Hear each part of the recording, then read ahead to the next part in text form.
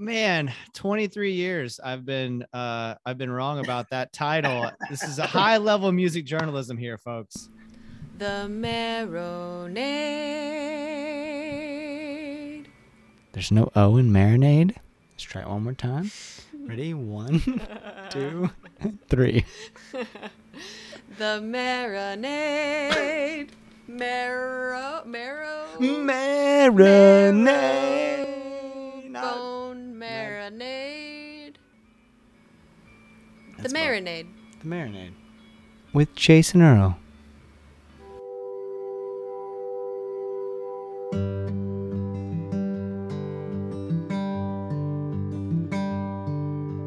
Black, white, Yankee rebel, country boy singing there and never. Gay, straight, crooked level, I don't care. Popular, underrated, open-minded, insulated, ship of fools are educated. Welcome to The Marinade with Jason Earle, a free-flowing conversation about the creative process with creative people. This is episode 115, and our guests are Bobby Houck and Hank Futch of the band The Blue Dogs. Blue Dogs has been around since the late 1980s, y'all. My introduction to the band came with 1999's Letters from Round O. Letters from Round O brought the band to a broader, dedicated audience. The guys slowed down a little in the 2000s, but they kept making music and playing shows and just limited touring and studio work for a while until this year's Sadler Vaden produced record called Big Dreamers. Y'all, I have been a fan of Blue Dogs for 20 plus years, and Big Dreamers is my favorite thing they've done. Hank and Bobby are the kind of guests I envisioned when we started The Marinade, and this conversation displays why that is the case. I'm so excited to bring you my conversation with Bobby Houck and Hank Futch of Blue Dogs. Love is love is love is love is love. Yeah, love is love is love is love is love.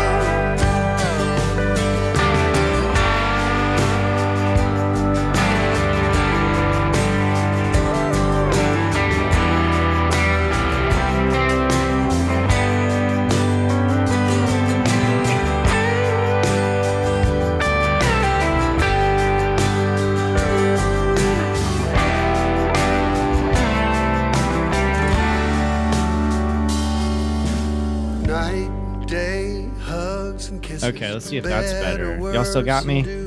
Yeah. I got me. Okay, cool. Is that, can you hear that my neighbor's doing yard work? Can you hear that? Is that distracting? I can't hear it. Okay. Okay. All right, good. I can't hear that. Okay, good. Okay, cool. Once again, thanks, guys. I've been a fan for a long time. And, I just have I have such specific memories tied to your music. I was listening to Letters from Round Zero again, and it just takes me to a specific place, a specific girl, specific moments that are tied to it. And I was just thinking back to my bicycle, which is, I have a car, but my main form of transportation is biking. My bicycle is named Isabel after the song. So this is it's quite the thrill. So just wanted you to know you did blip out again somehow in there, but we got the gist of what you're saying. Okay. And just for you and maybe the listeners too, and I hope this not to embarrass you or anything, but the record is actually called Letters from Round O. Oh, I've called it Letters from Round Zero forever. Well, that's okay. And you know what? I think a lot of people do that. And so you're not alone. So it's not a big deal. But there is a town in South Carolina called Round O, South Carolina. Okay. And I think we were driving by there, but I think that people tend to say Round Zero when they don't know. But we did the research on that, and we found out that Round O was an Indian trader. So apparently the 17 alternate, which comes from Walterboro down through kind of parallel to 17. It kind of goes through the swampy, back road area. And Round O was an Indian trader. And they called him that because he had he had a tattoo. He had a big O on his chest. Was it on his chest? He had a big O on his chest. Yeah, he had whatever O tattoos on his chest. So they didn't know about redundancies, so they called him Roundo. Man, 23 years I've been wrong about that title. This is a high level music journalism here, folks. You're doing some great things, man. I was just looking at your website and everything you've done and got going on, man. Thank you. Thank you. Well, No this doubt. is another one of those big ones. And man, the new record is just also wonderful, y'all. I mean, thank you. Just absolutely outstanding. I want to dive into it. I want to talk about it. I also just kind of want to like, pick your brains about the decision to make this record. You've been out of the game a little while, and to come back and make this record, how that came about, and how you guys made the decision that like let's go for it again. Yeah, I think it's definitely we haven't put out a studio album in quite some time, but we've been still very much busy and still playing a good many shows. So it was just time, it was time to make good on a promise that we made 15 years ago that we're going to put out a new record, basically. I mean, it's because it was really getting kind of psychically heavy. It was becoming a heavy burden, because we literally had been going. I mean, I think we put our last live record out in 2006. 2008, I got married, had a child in 2009, had one in 2011. So I think starting around 2008, we started saying at shows like, I know it's been a couple of years, but we're going to get one done soon. And that turned into what it turned into. And so it was really COVID, truthfully. I mean, I think COVID really gave us the break we needed because we were, again, contrary to some stories going around, we didn't stop playing at all. We've been steady busy at least 2 or 3 weekends a month for our entire career almost. I mean, whether we were full time or not. And so to break off of that sort of treadmill of going on these weekend trips and everything, all of a sudden we found ourselves with a little extra time on our hands, and then a few things that needed to fall together, which number one being Sadler Vaden, who always said that we had to include him. He was available, so that was really the key that moved everything in motion and got us off our asses. I want to talk about Sadler for sure. Sadler's been a guest on the show. Gosh, it's been 4 years or something now since I got a chance to sit down with him.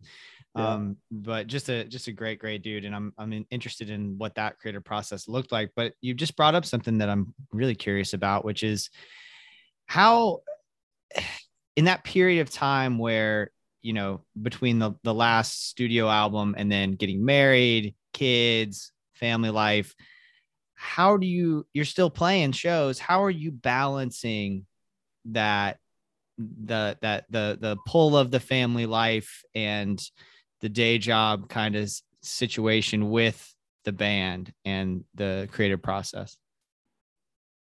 I guess that's for both of you, really. Hank's probably done a better job. Starts with a very loving and supportive family. And I'm not just saying, our wife and kids, but our parents were very supportive. And, always told us, keep your head up, keep on keeping on, so it's just been, and granted, we spend a good amount of time with them, still, I think there's some weekends, I think our wives say, oh no, you go on. No, that's good. It's fine. Everything's fine here. Yeah. Yeah. Whenever I show up at the house, it's sort of like, or I don't go somewhere and my wife will come down and she'll have this look on her face like, what are you doing here? Oh, I just thought I would spend some work out of the house some today. No. go. Oh man, I can relate. Once COVID hit, I'm a middle school teacher, and I started looking for remote teaching jobs and found one, and it's been wow. It's been amazing. But my partner sometimes will be like, "Is there any way you can like grade from the coffee shop today or something?" Because I never leave the damn house, you know. Telling you, man. So yeah, that is very true. I echo that, you know, very understanding and supportive wives and even kids now. Now my kids are, you know, old enough to know that I'm gone, and you know they handle it fine. And so yeah, I think that was a big part of doing it. You know, and you know, obviously we made a little bit of money. Especially during those times when it was, you know, when the economy crashed a little bit and we were able to go out and actually play, you know, and still make money, even though, you know, so it was, there were times when I'm sure that they were happy that that it was around, you know. Yeah. The Blue Dogs were in existence. And of course they love it. They're music fans, or they like to have fun. And, you know, sometimes having a show that my wife can attend every once in a while is good for the relationship. Yeah. It reminds her that she does sort of like me sometimes. A band that makes money, Bobby? Are you sure? Is this true? I mean, maybe I don't always think about the net. I think about the gross. Right. I should be thinking about the net. What am I taking home in my pocket? Let's dive into the record. You mentioned Sadler earlier. What was the decision to have Sadler produce, and what was that process like? And then also what was it like working with him in this capacity? Well, as I said, there were a couple of conversations. I specifically remember one conversation when I pulled into work one early morning, and pulled into work one early morning. I remember sitting, you know, where I was out in the parking lot, and just talking to him about, man, we need to make a record, and you know, we just been so damn long. And I think I might have been calling trying to get him to play for something, but he was, of course, with Jason at that point. And but I remember him saying, look, I'm starting to produce and I know what I'm doing now. And if you guys ever think about doing a record and you don't call me first, I'm going to be pissed. And I mean, this was about 3 or 4 years ago. So It was before he did the stuff with Morgan Wade. I mean, but he was starting to work he was starting to learn it. And I think he'd gotten to know Paul Ebersold, who was a, you know, engineer and producer in his own right. And I think they had an opportunity to work together on something, and it kind of created, you know, Paul's a little closer to our age. And I think Paul and Sadler developed somewhat of a big brother, little brother, almost father-son relationship. We feel a little bit father-son / big brother, little brother with Sadler too. Right. You know, because we got to know him when he was 16, 17. And, you know, his parents had both passed away by the time he was 21. So, you know, our moms went to his mom's funeral, you know, stuff like that. So there was always that familial kind of relationship with us. And I think he developed that with Paul. And then, you know, Paul could basically, I think the nature of their producing relationship is that Paul's so good at the computer and doing everything and the mixing and all that Sadler's free to like actually conceive of the arrangement and get into that part of it, and not to worry so much about the, you know, the nuts and the bolts of the computer. And that's exactly what he did with us. And it was beautiful because at one time he was our guitar player. And so really for the basic tracking, it was Hank on the bass, Greg Walker, our drummer, longtime drummer, and me in the booth with the acoustic, and Sadler sitting at the desk inside the room with Paul, but he's got a guitar in his hand. So that was really cool, in that we were able to track and he's playing along and he's also writing things and coming up with ideas. And when we would finish the track, he would go in and overdub right away, you know, some ideas, and Paul would just do it, you know. So it was just incredibly easy from that standpoint. I'll let Hank. Yeah. No, man. I mean, he definitely made it an easy process. But I think at the beginning of the process, he was excellent in really picking the songs that we were going to record. You know, he was going like this one sounds Blue Dogs. This one maybe not as much. You know, you know, so we were able to kind of drill down on roughly 15 years of material, you know, and songs that we had.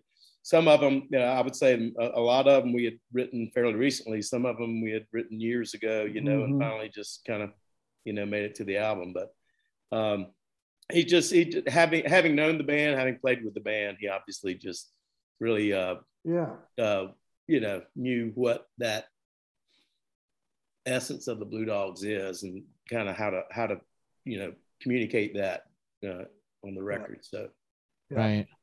Yeah. So that kind of big brother, little brother sort of relationship, was that at all an obstacle in any way? No. Mm-mm. No, it's a little, there's a lot of love. There's a lot of love going on. And it was really just, you know, and in fact, just perfect timing. It wasn't planned, but my wife had a reason to be out of town for that week. Like, she works for a family company up in the upstate, and she was like, you know what? I need to be up in Rock Hill anyway, and I'm going to take the girls, and they're going to play with their cousins, and it's perfect timing. So literally, we were able to. I had the house to myself. So Paul and Sadler stayed at my house, and every morning Sadler would kind of come into my room, you know, and be like, "Bobby, time to get up, you know.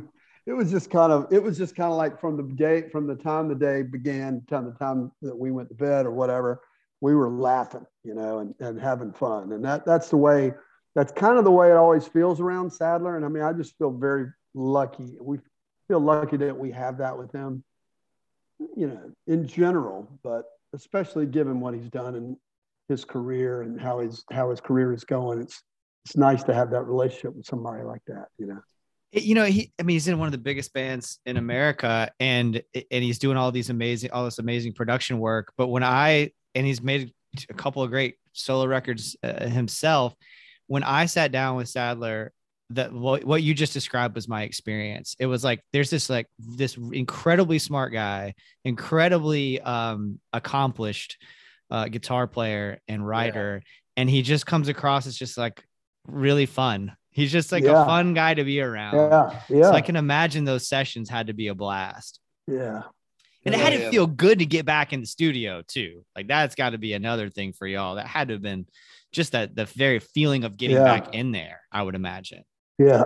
I know Greg, our drummer, felt like his part was over like so fast. You know, the first thing you really do is try to get the drums and the bass down. And when we were done, it was only like 3 days. And wow. And I remember Paul saying, "All right, G, you're done." And he was like, the rest of that day, he was like kind of sad. I mean, he was like, "I don't want to be finished." So, you know, we need to, you know, I'm going to put it out right now on the Marinade with Jason Earle.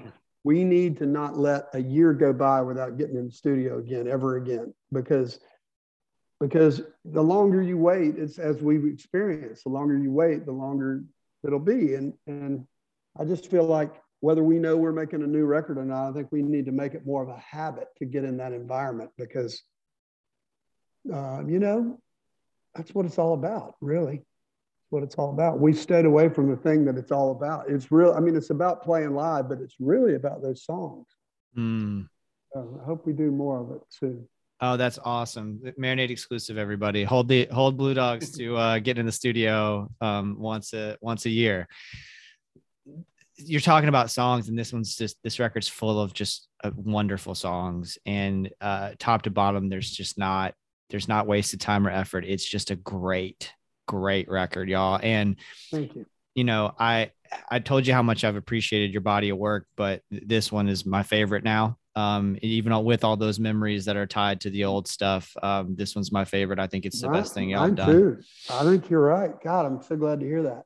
Yeah. And then there are some songs. I mean, I put this one up on the Marinade's Instagram yesterday. Love is love is love. It's just like this, a timely song, but also timeless. In some ways that's unfortunate. I think that is, you know, but it's just, I think you've captured it with that. And I think a lot of folks, you know, we're all trying to say what we want to say about equality and about people having rights and protecting those rights. And sometimes it seems so obvious that it's hard to articulate, and y'all articulated it perfectly in that song. Well, we have to give credit where credit's due there. That's Philip Lammons, who's an old Blue Dog. You know who Philip is. If you know Blue Dogs, you know, he co-wrote Isabel and a lot of our songs. And we're still very close with Philip. And we would never think about doing an album without talking to him, because we got together and wrote some songs, and we wrote a couple out of nowhere. We finished a couple that were old songs. And then we, you know, we've been playing enough with him over the, you know, we always stay in touch, and he's in Nashville, you know, writing for Curb Publishing. So he had a couple songs that we'd heard that we were like, hey, can we, you know, what about that song? What about that song? And Love is Love is Love is one of those songs. So and he wrote it with Hannah Dasher. You know who Hannah Dasher is? I don't. She is can I say shit kicker? You can say whatever the fuck you want. She's badass. Apparently she has a cooking podcast that's like got 1 million followers, but I mean, you just have to go to her Instagram, Hannah Dasher. It's incredible. And she's like a force of nature. And I'm going to try to look up the other songwriter whose name is escaping me right now. But anyway, what is her name? Right, 1 second.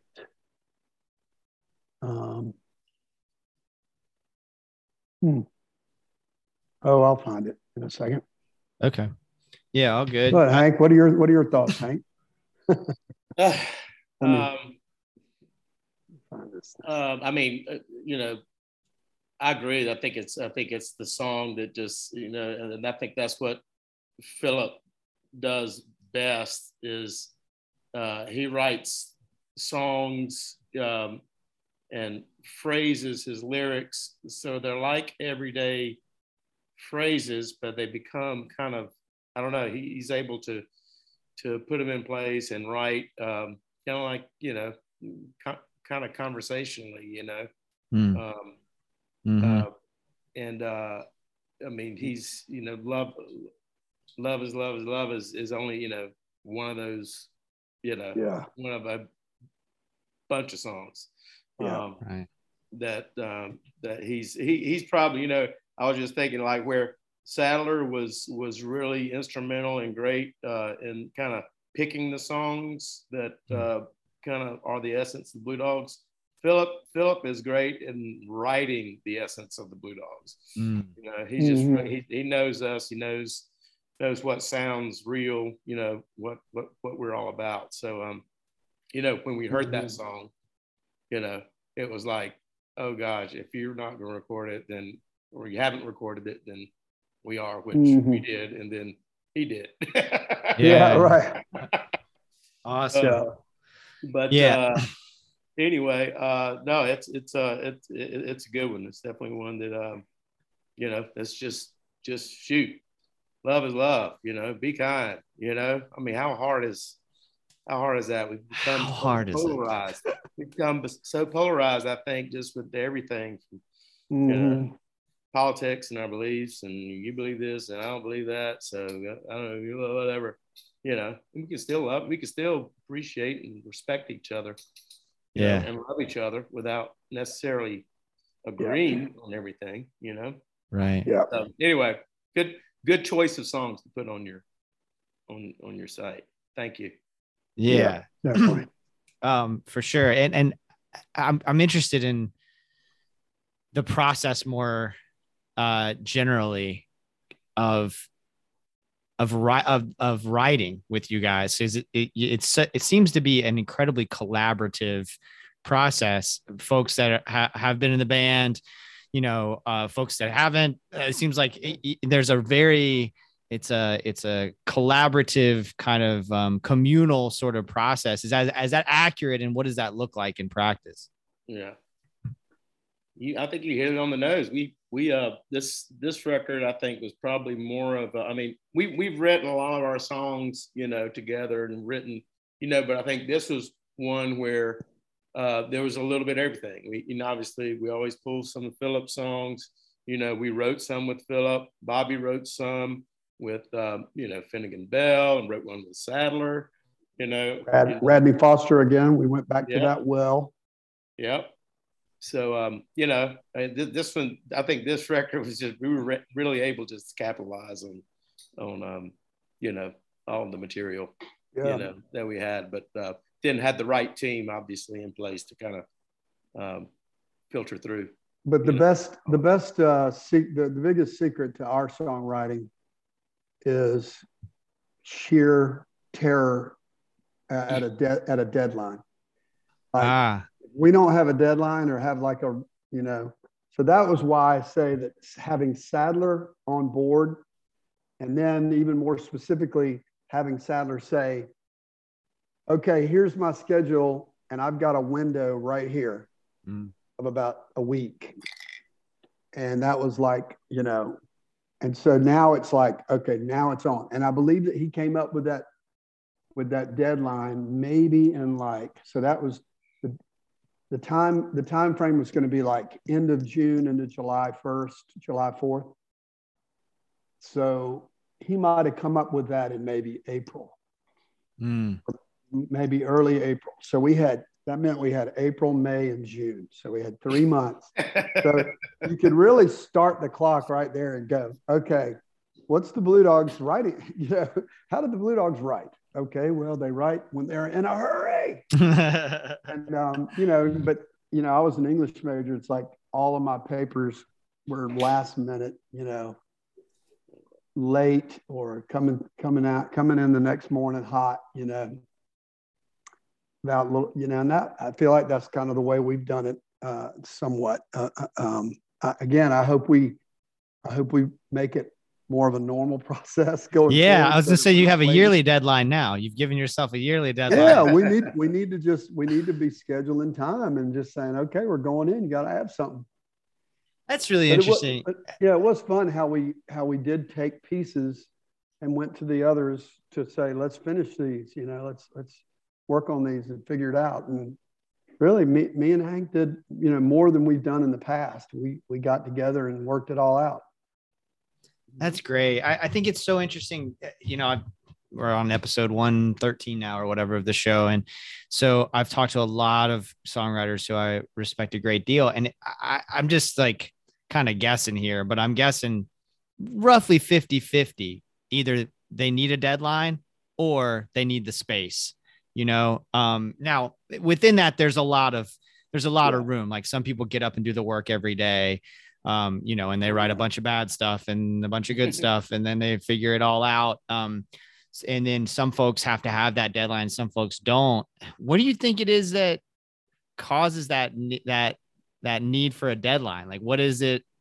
Is there something in your personalities? Is there something in your makeup? No, a lot of it really is just busy. We're we got to make it a priority, Right. That's it's like anything else. Finnegan Bell, they write every Thursday night. They decided a bunch of years ago that we're going to do that every Thursday. We got to tell our wives and our families and that Thursday night, unless we get a crazy good gig or whatever, we're going to write on Thursday nights wherever we are. And they do that still to this day. So, you know, we need to do that. We as the Blue Dogs need to do that. And we need to, I think we lost our way from that a little bit because just life's always going to get in the way. You know, you're always going to have stuff to do. So Hank's 100% correct. We have to prioritize at some point. You know, you got to say, we got to rehearse. You know, we need to take these few days and go do something. And somebody's always going to have something else that they could be doing. So hopefully we can just continue to do that and have it, again, understanding family. And maybe we schedule it far enough in advance that they know it's coming and they schedule around it. Right. So, kind of feel like it's time for us to do that right now. I feel like as we're talking about it, I'm realizing that's kind of, we need to be thinking about doing that right now. That's great. Yeah. I mean, it's been a year, right? So it's been a year. Yeah, man, that's great. I'm encouraged by that. I'm more almost exactly a year. Yeah. Yeah. More Blue Dogs is better. So I'm all on board with that. You mentioned, the song "That's How I Knew" with Radney Foster. Can you talk about that's another one of my standouts that I wanted to ask you about from the record? Can you talk about that song? Yeah. So I was able to write a couple of songs with Radney for the Halos and Goodbyes record, and we recorded that record in the summer of 2000. I think Radney and I wrote those songs in like 2002. Oh wow. If that sounds right, I think that's right because I'd come back from New York. So anyway, I didn't write. I wanted to write with him again. You know, we talked about it. He was very pleased with one of the songs, "Half of My Mistakes." That got cut by Gary Allen, and we liked "What's Wrong with Love Songs." No one ever cut that but us. But you know, it was a good experience. Radney liked it. We liked it. And so I figured, wow, we'll do that again in a couple of years. I mean, I remember him us, you know, parting from that couple of days of writing and him saying, let's do this again soon. Well, it wasn't until 10 years later. I tried on and off from 2002 to 2012. And it was right around then, 2011 or 12, that I was able to get another writing appointment with him and hauled my butt to Nashville and had a couple of days. But, you know, at that point I'd gotten married, and my wife, because of the slowdown of the band and the writer's block and the, you know, just being too busy to write songs. My wife had never heard me play anything that I'd written while I knew her. Wow. Right? So she was making a comment all the time that I like that song, but I know who it's about. You know what I mean? Like, you know, or you told me about, you know, I have to hear all these songs that you wrote about other women. And, so that was what I went into Radney's house with that in mind. And it happened to be the day that he always writes, speaking of scheduling, he always writes with Jay Clementi. Okay. Yeah, he's, you know, he's a great guy, number one. And number two, he's written a lot for Luke Bryan. And I mean, he's become a very successful songwriter. But this was their particular day to write together. They write every week. So Jay was in the room. So, and it was kind of like, okay, what you want to write about, which is typically how it starts. And I said, y'all, I'm in trouble. You know, like I'm in trouble. I've got to write a song for my wife. And so Jay Clementi, I remember, went in just like a psychiatrist or something. He just went right to work. He was like, hey man, how'd you meet your wife? Where'd y'all meet? Oh, really? Okay, yeah. Well, you know, tell me about it. What was that? What were you thinking about? I mean, he was just started asking me 20 questions about, you know, what were your first impressions of her? And did you always know you were going to marry her? And I think one of the questions was, how'd you know she was the one? I remember kind of going, well, you know, it's funny. I kind of have that. I kind of know exactly, because I really wasn't sure. I told him, you know, I don't mind if my wife sees this, because she knows. I wasn't sure, you know. I mean, at that point, I'd already gotten to age 40. I'm 40. I've never been married. So then I'd been through a number of relationships. So I didn't really know, but when I did know, it was because of a couple of different things. But it was, you know, one was that she was just extremely laid back and very flexible and easy to be around, and didn't want to make any waves about anything. And as Hank will tell you, people would not describe me that way, unfortunately. So we were a good yin yang combo. But then also, I remember being with my parents at some point, and watching her from across the room with my parents, and thinking to myself, you know, this might work out pretty well. Wow. You know, she seems to get along with my mom well, and my dad. I know my dad likes her, and I just remember having that thought. So anyway, these were the kind of things we were talking about, and that's how that song kind of got born, and that's how I knew that's what it was. I wasn't sure, and I was kind of a jackass with my head up my butt, you know, but finally it clicked, you know, and so.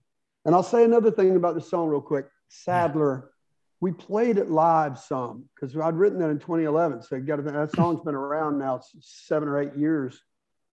And some people really liked it, but it didn't make a big splash like, play that new song. I mean, I'd hear it occasionally, I'd hear it from somebody that really liked it. But it was almost as if we didn't really have the arrangement figured out. And Sadler came up with that arrangement, and cool. And it really, it was like, I couldn't, you know, only he could hear that, and he knew exactly. He's like, I know exactly what I want to do with it. Wow. Yeah. And it just, he sped it up a little bit. It had a little bit more of a drive to it. Yeah. That drive and what you hear with the guitar. Windshield wipers on the guitar. Exactly. Oh, that's great. Well, and instrumentation wise too, the Mellotron kind of brings it, you know, kind of gave it a little timeless quality that Mellotron, that little MIDI keyboard thing, you know.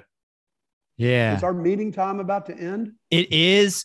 If you can hang on if we can restart it, and if y'all got a few more minutes, that would be awesome. The Marinade is I got to pick up my daughter at 4:00, which she's only about 3 minutes from where I am. So. Okay, great. Yeah, the Marinade is a DIY operation, so we don't pay for Zoom.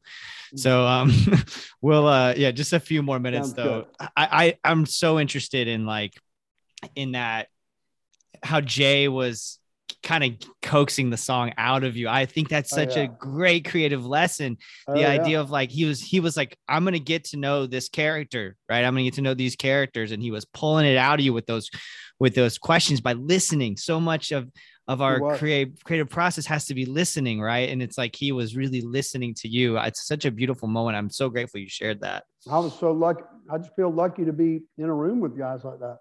Yeah, man.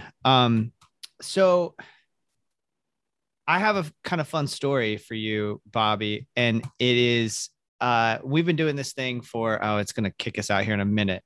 Yeah. All right. So we want to start over? Yeah, let's start it over. Let me see if I can just end it and then restart it. All right. We got Bobby back. We're back. Here comes Hank. I feel bad that I was eating this on camera, but I just had to eat something. If you got to, you got to. All good. I'm sitting over here drinking a glass of wine. It's all good. I saw that. I was going to mention that earlier. I'm really jealous. Yeah, I'm on vacation, man. So awesome. Where are you? Well, right now I'm at home. Yeah. I just got back from Colorado though. I'm in Orlando is where I live, but cool. I just spent 10 days out west, went hiking and just unplugged, good medicine. Everything feels so much more manageable right now. Oh, that's good. Yeah, you got to do that for yourself. Where were you in Colorado? Yeah. So we flew into Denver. We went to the Weminuche Wilderness. down by like Silverton, Durango kind of area. Yeah. We were in Yeah. Telluride. Oh, right on. Yeah, yeah. We didn't go to Telluride, but we were right there, passed right by there. That's cool. Yeah. Yeah, it was good medicine. But All right, so you're telling the story. yeah. We've been doing this Marinade thing since 2017, 2016, 2017.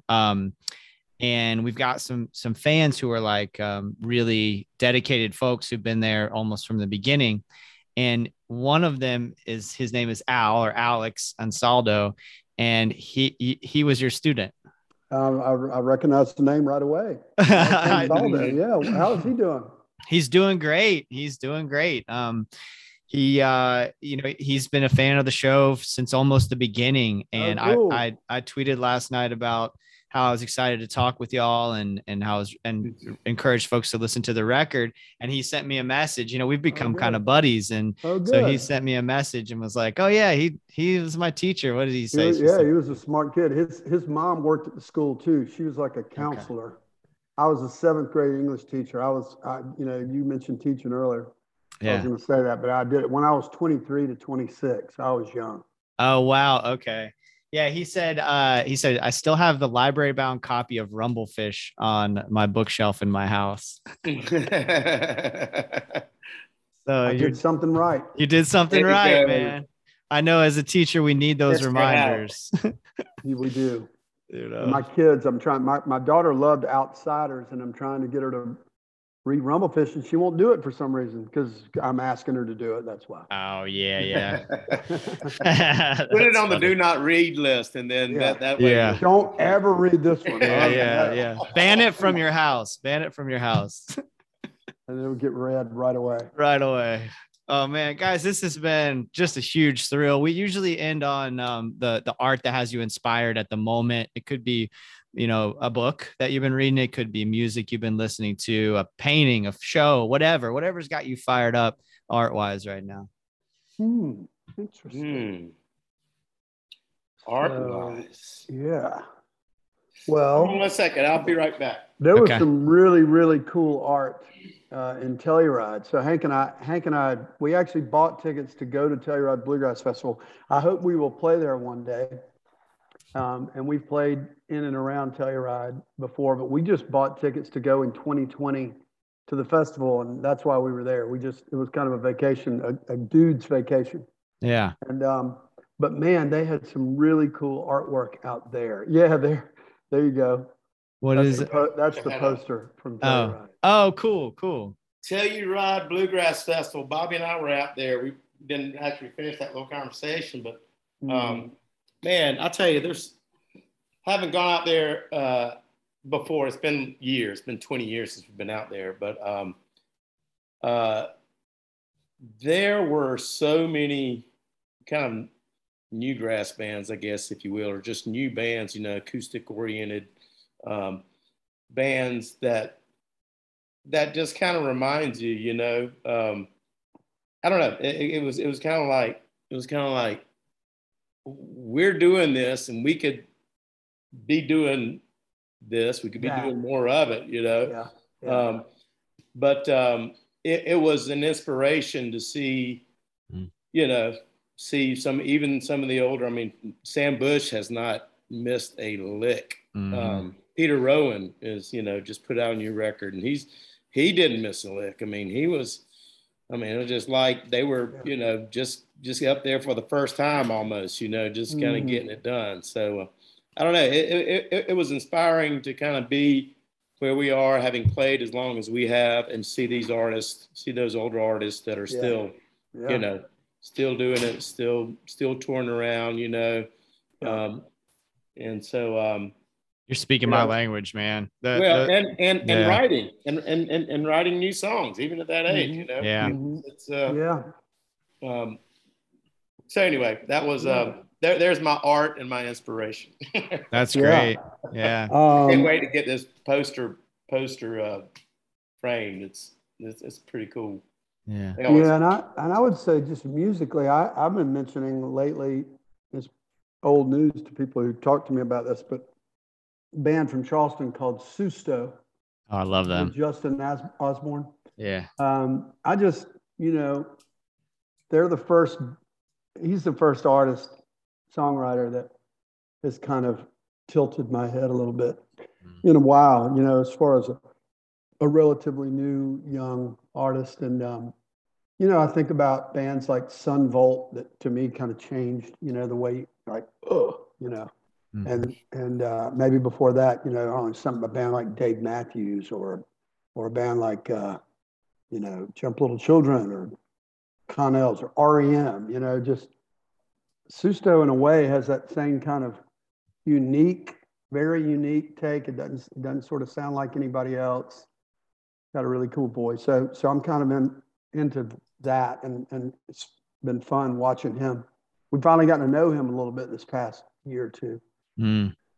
I'd love to have him on the show. That'd be a good one. Yeah, those records have been on heavy rotation for years for me. I love that band. We saw him here at a tiny little venue in Orlando, probably like 7 years ago, you know, something like that. And it was just, I think they were going on tour with the Lumineers right after that, or some huge band, you know. Yeah. But they played this little club, used to be called Back Booth here in Orlando. And man, it was just, I mean, hell of a show. Incredible energy, and those songs are so good.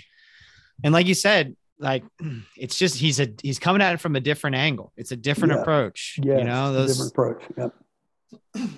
Bless you. Yeah.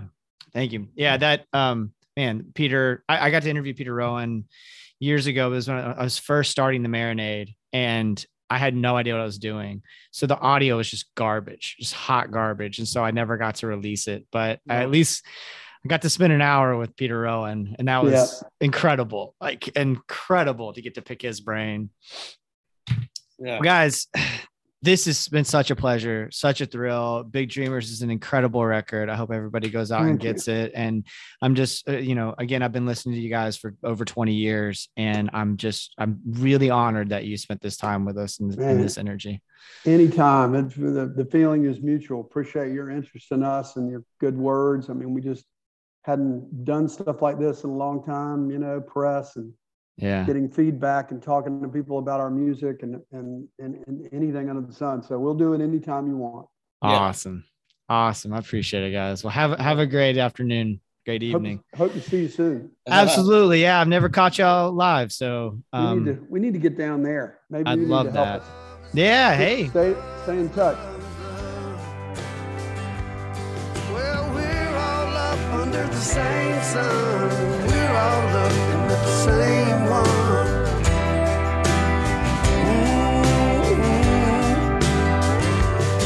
It's just the place you fall into, what you grew up on, what you learned new.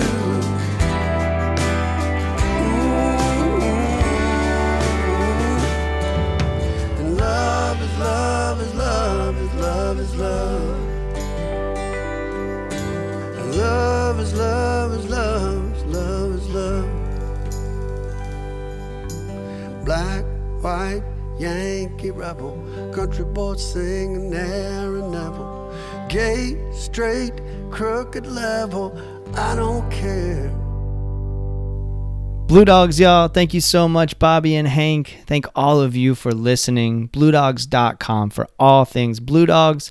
The song you are hearing in this episode is Love is Love is Love off of Big Dreamers. Check it out over at BlueDogs.com. MarinadePodcast.com for all things The Marinade, including written pieces, photography, our online store, and more. Give us a follow on Instagram, Twitter, and TikTok. Subscribe and give us a 5-star rating on your podcast app. Tell a friend about the show. These are all free ways to support The Marinade. And if you really like what we're doing, please consider joining our Patreon community, where for just a few bucks a month, you can gain access to Patreon exclusive content like our show, Jason's Journey, where I talk about the moments that shape my creative life and provide a window into the process of making the Marinade. I also post What I'm Getting Down On, which is an examination of the art that is inspiring me at the moment over there on Patreon. Sometimes we get together for Patreon happy hours. Patreon.com/Marinade Podcast if you're interested. If you want to support the show financially, but you don't want to commit to a monthly subscription, I totally get that. You can Venmo or PayPal us. It's just at The Marinade, and all the money goes right back into making the show. And right now, that means saving up to cover some festivals and other shows that we're really excited about. Check out our new weekly title playlist called Marinade Musings, which you can find on our social media pages or by typing Marinade Musings into the title search. All right, y'all, one last piece of business. I'm going to take a break from the Marinade for just about a month and a half. We'll be right back at it at Americana Fest in September. I'm so excited for Americana Fest. Van Plating and I are going to be hanging out like we did last year, giving y'all updates as the week goes on, and getting to see some great shows, and already lining up some really cool guests for Americana Fest. But I got a lot going on right now. Starting a new job hopefully pretty soon. Starting a graduate program pretty soon. Life is just coming at me really fast. So I'm just going to pump the brakes just for about a month and kind of make sure I've got everything in line, doing what I need to do, taking care of business. And then the Marinade will reappear later in September after we get back from Americana Fest. So a little bit of a break, but we'll be right back at it. And I think what you'll see is just better and better and better shows. I'm so grateful for every single one of you who listens to this thing, who supports this thing. We're coming up on 5 years of episodes, which means we're at like 6 years of doing this thing. It's incredible. And I'm so grateful for all of you for being there for this ride, for supporting this thing, for telling people about the show. Even though I'm taking a break from the Marinade proper, I'm going to be creating content over on Patreon. So one of the big things here is I just don't want to have to be committed to other people and taking other people's time if I don't know what my schedule is going to look like for August. And so that being said, the Patreon is just dependent on me. So we'll be doing more Jason's journeys, more what I'm getting down on, other things that might come up. See if I can get some friends here in the area, some creative folks here in the area to join me for some of those episodes of Jason's Journey. So we'll still have Marinade, and you can join the Patreon for $2. And I'm opening everything up, at least for the time being, for all content will be available for $2. So if you can swing more than that, we appreciate it. But if you're like, hey, I want to get my Marinade fix, $2 seems pretty reasonable. We'll be over there for just the next month and a half or so. And then everything will be returning back to normal, hopefully bigger and better than ever at the end of September. All right, y'all. Until next time, go out and create something. Cheers, y'all.